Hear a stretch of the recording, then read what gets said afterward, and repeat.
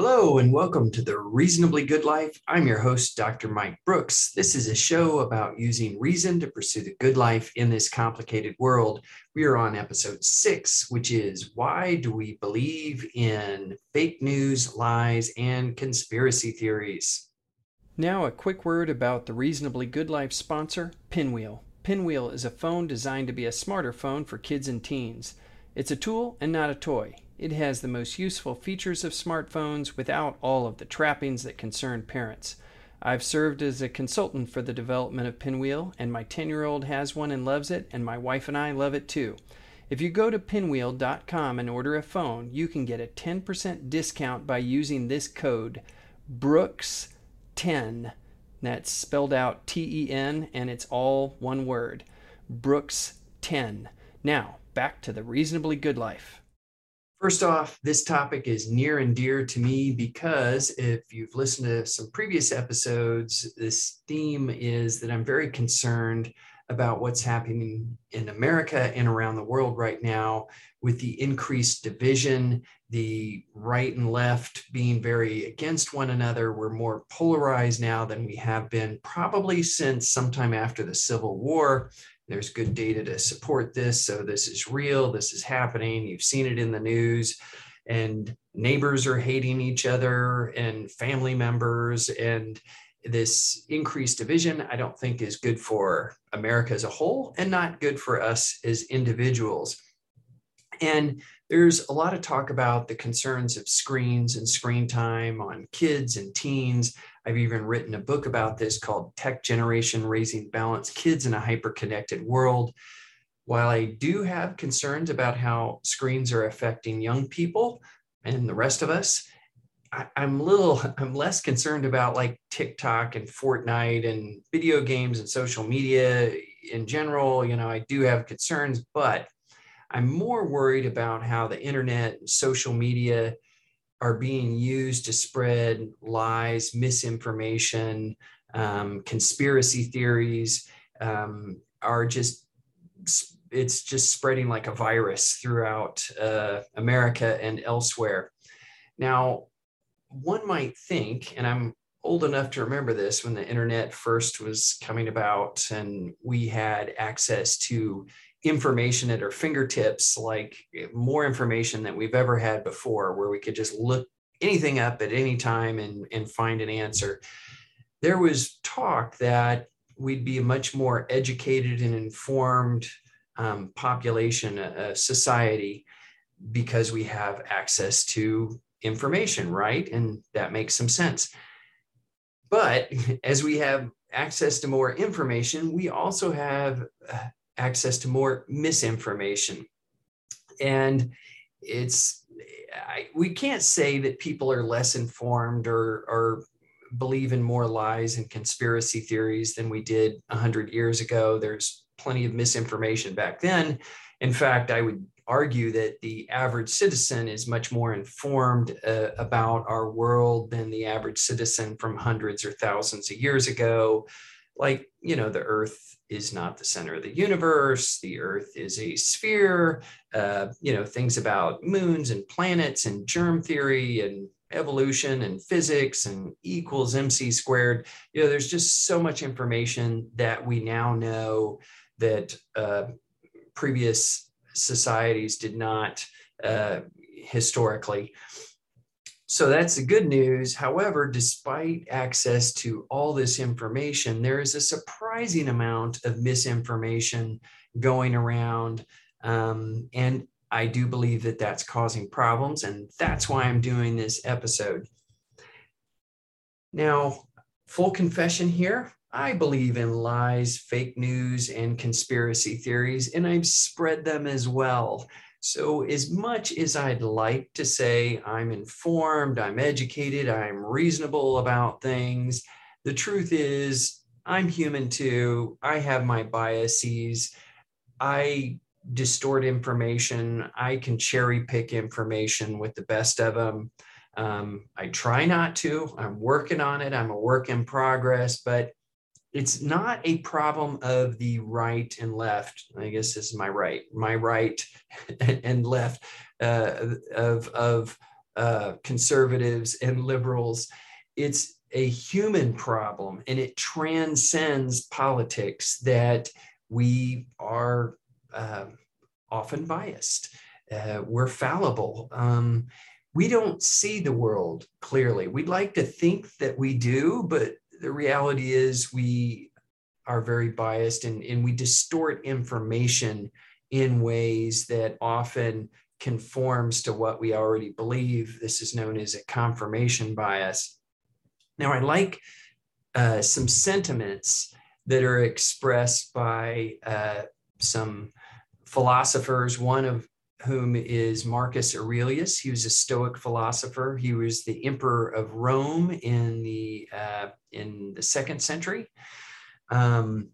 His book, Meditations, is one of my all-time favorites. And a quote he has from that is perhaps my favorite sentence I've ever read. Against our will, our souls are cut off from truth. So that expresses this idea that we're yearning to know the truth, but we just can't grasp it. It slips through our fingers. We aren't able to. Now, I like that sentiment. I don't know if it's true, but I like the sentiment. Here's another quote from a movie. I'm going to let you watch this clip from A Few Good Men, and this might describe the way it really is. Consider yourself in contempt. Colonel Jessup, did you order the code red? You don't have to answer that question. I'll answer the question. You want answers? I think I'm entitled. You want answers? I want the truth! You can't handle the truth! I want to know the truth. You can't handle the truth. I think oftentimes we don't believe things that don't fit with our values, our preconceived notions, and we can't handle it. So it's that truth or reality comes and it just bounces right off, or it gets filtered out. Now, I don't think we deliberately believe in lies, misinformation, and conspiracy theories. It just kind of seeps into us. And I'll say this is true of me. I think it's probably true of everyone. When we have that information in us, it's very difficult to tell what is true and what is not. So even right this moment, I have a lot of information and thoughts and ideas that I believe to be true.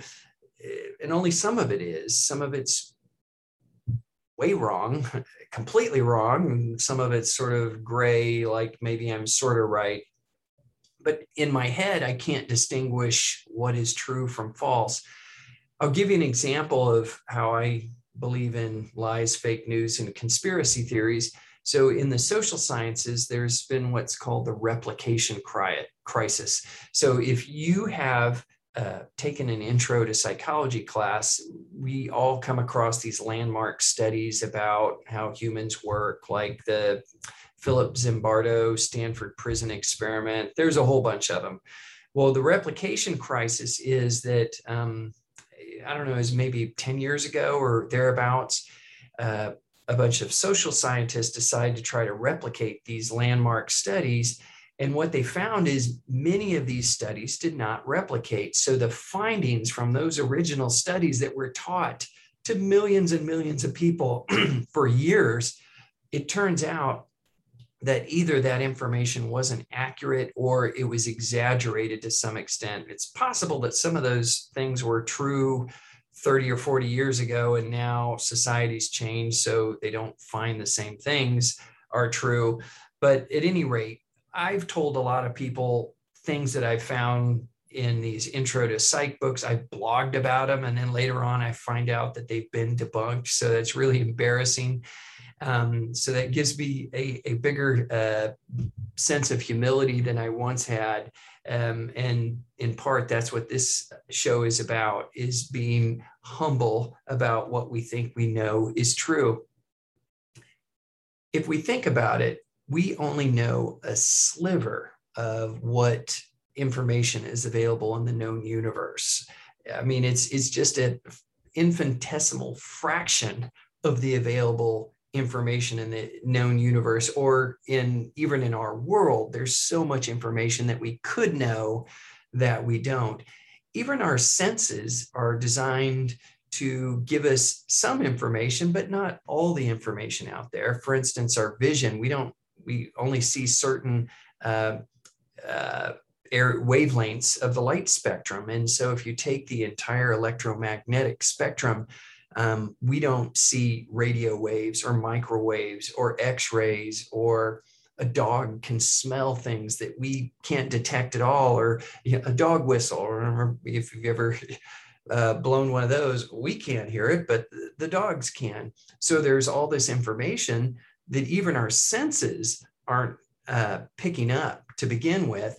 And there's so much information out there that it's impossible to take it all in. In fact, if we did take it all in, we would be immobilized. We would be non-functional because we would be inundated with so much information we couldn't even survive. So what our brains do is take shortcuts. They filter information.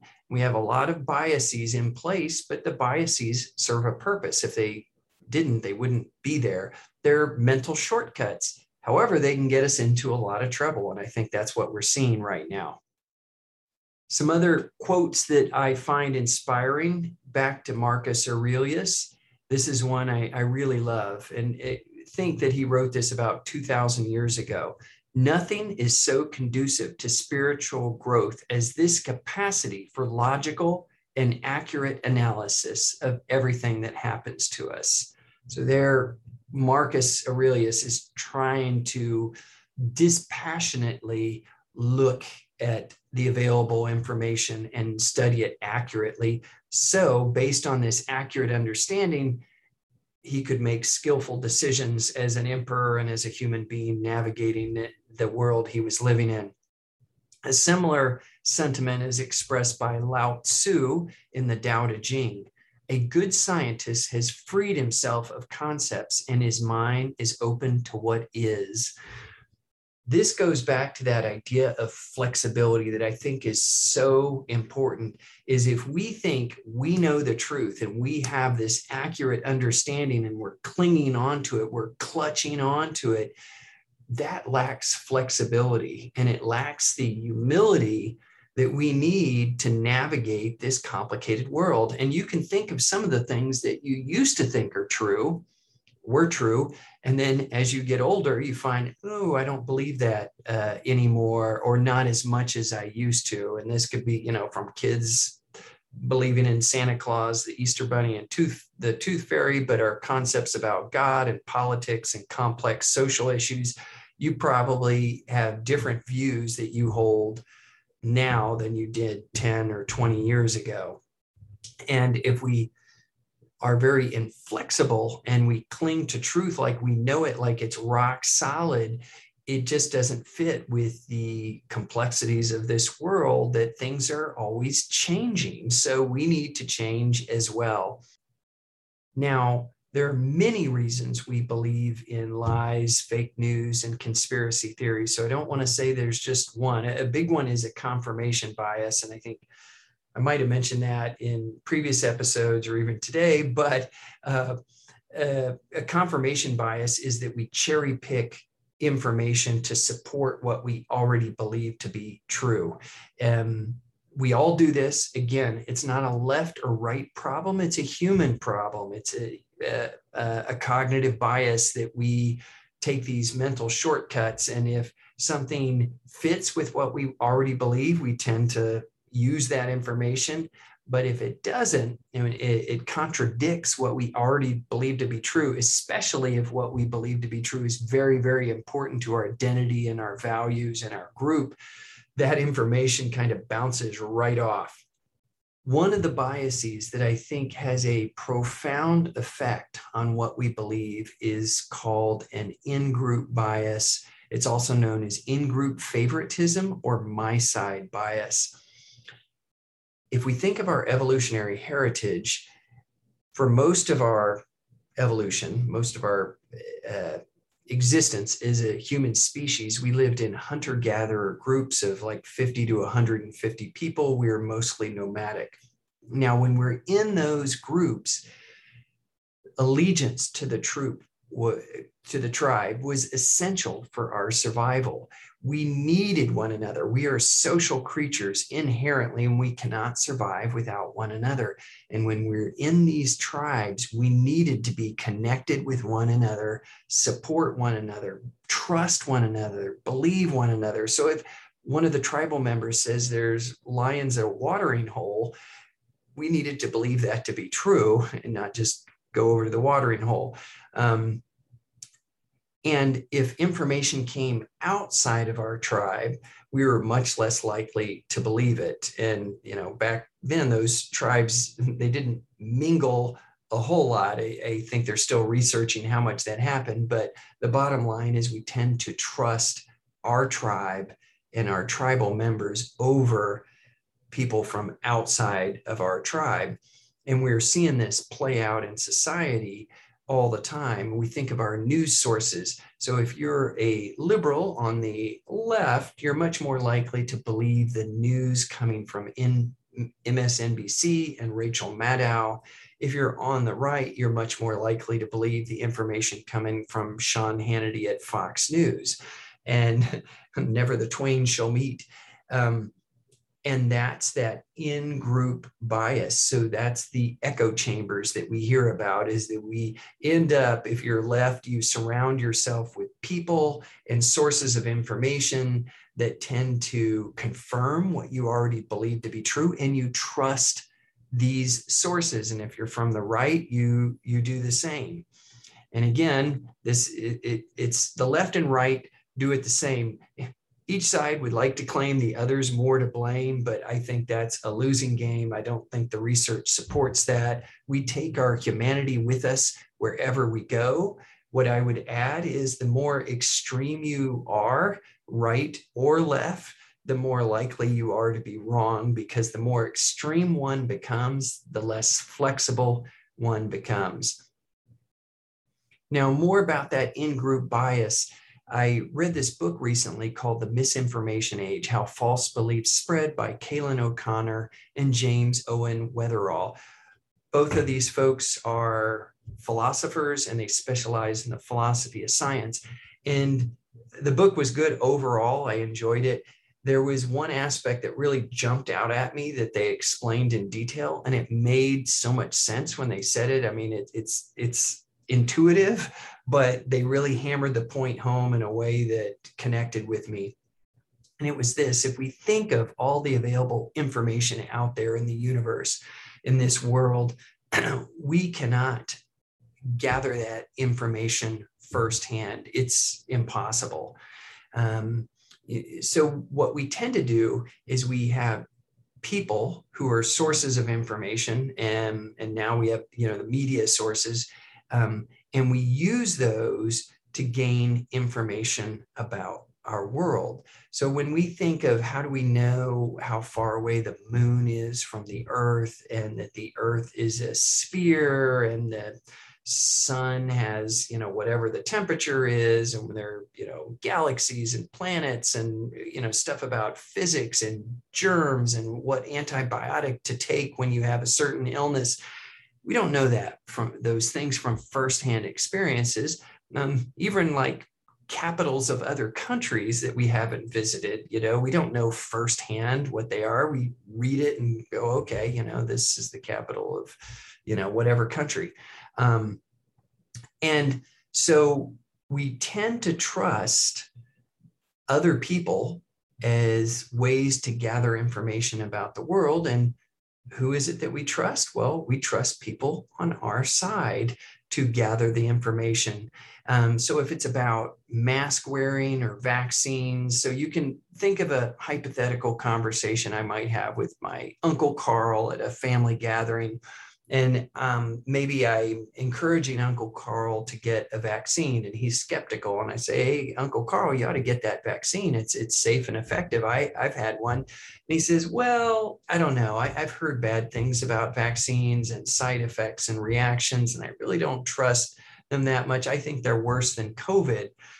And Uncle Carl might say, well, how do you know they're safe and effective? And I say, well, Uncle Carl, I've read New York Times and what the CDC had to say, and Dr. Anthony Fauci, and, it's all over the news media about the efficacy of vaccines and WebMD, whatever. I name all these sources. And he says, well, where did they get the information from? And I might say, well, I guess they're journalists, and they probably read journal articles, and maybe the American Medical Association or whatever, where they did studies on the safety and efficacy of the vaccines, and they're reporting that. And Uncle Carl, the skeptic, might go, well, how do you know that they actually read the articles? Did the journalists read the articles in full? Did they examine the data? And I might have to concede, well, I don't know if they read the full article. I mean, they didn't gather the data themselves. They're trusting that the doctors and the scientists gathered the data. And then he might say, well, how do you know? How do you know they gathered the data properly? Did you examine the data? And it starts to go like, well, no, Uncle Carl, but I'm trusting that these are accurate sources of information. He might say, well, I've read other things, and I trust my information that says these vaccines don't work all that well, and there's a lot of safety concerns. Now I could go to Uncle Carl and say, well, why is it that you trust your data sources over mine?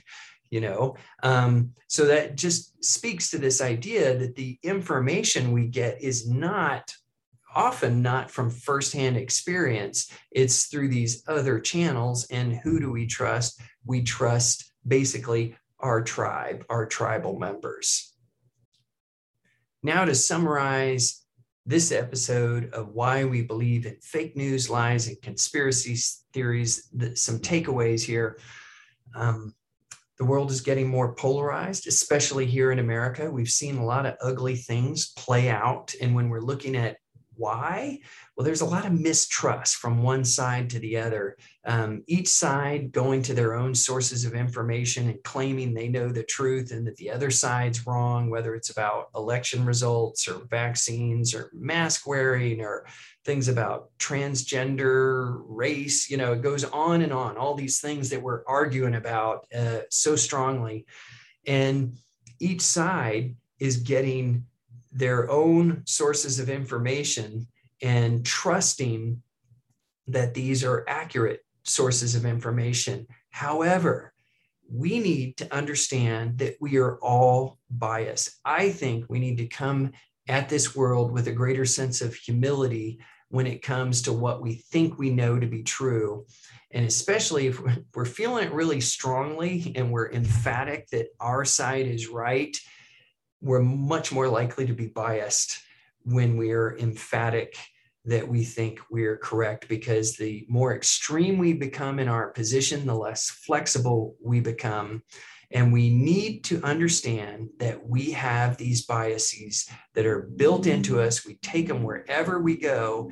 So by understanding that, my hope is that we could all have a greater sense of humility, flexibility, and tolerance, so that we can get along a little better and not hate each other as much. Because I don't think that's good for society, and it's not good for us as individuals to be hating our neighbor and thinking they're idiots.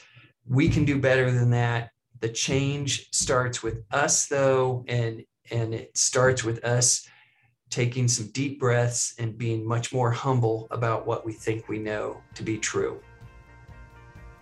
I hope you enjoyed this episode of The Reasonably Good Life. I've been your host, Dr. Mike Brooks. Be curious, be flexible, be kind, and for goodness sakes, be reasonable. And I hope to see you at the next episode. Bye-bye.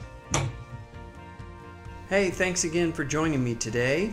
I want to give a special shout out to Eric Kenow and Patrick Kennedy for their help with both the podcast and YouTube versions of The Reasonably Good Life. If you enjoyed this episode, I always appreciate follows, likes, and shares. Also, if you want to follow me, my website is www.drmikebrooks.com. For Instagram and Twitter, I am at Dr. Mike Brooks. For Facebook, it's Dr. Mike Brooks - The Reasonably Good Life.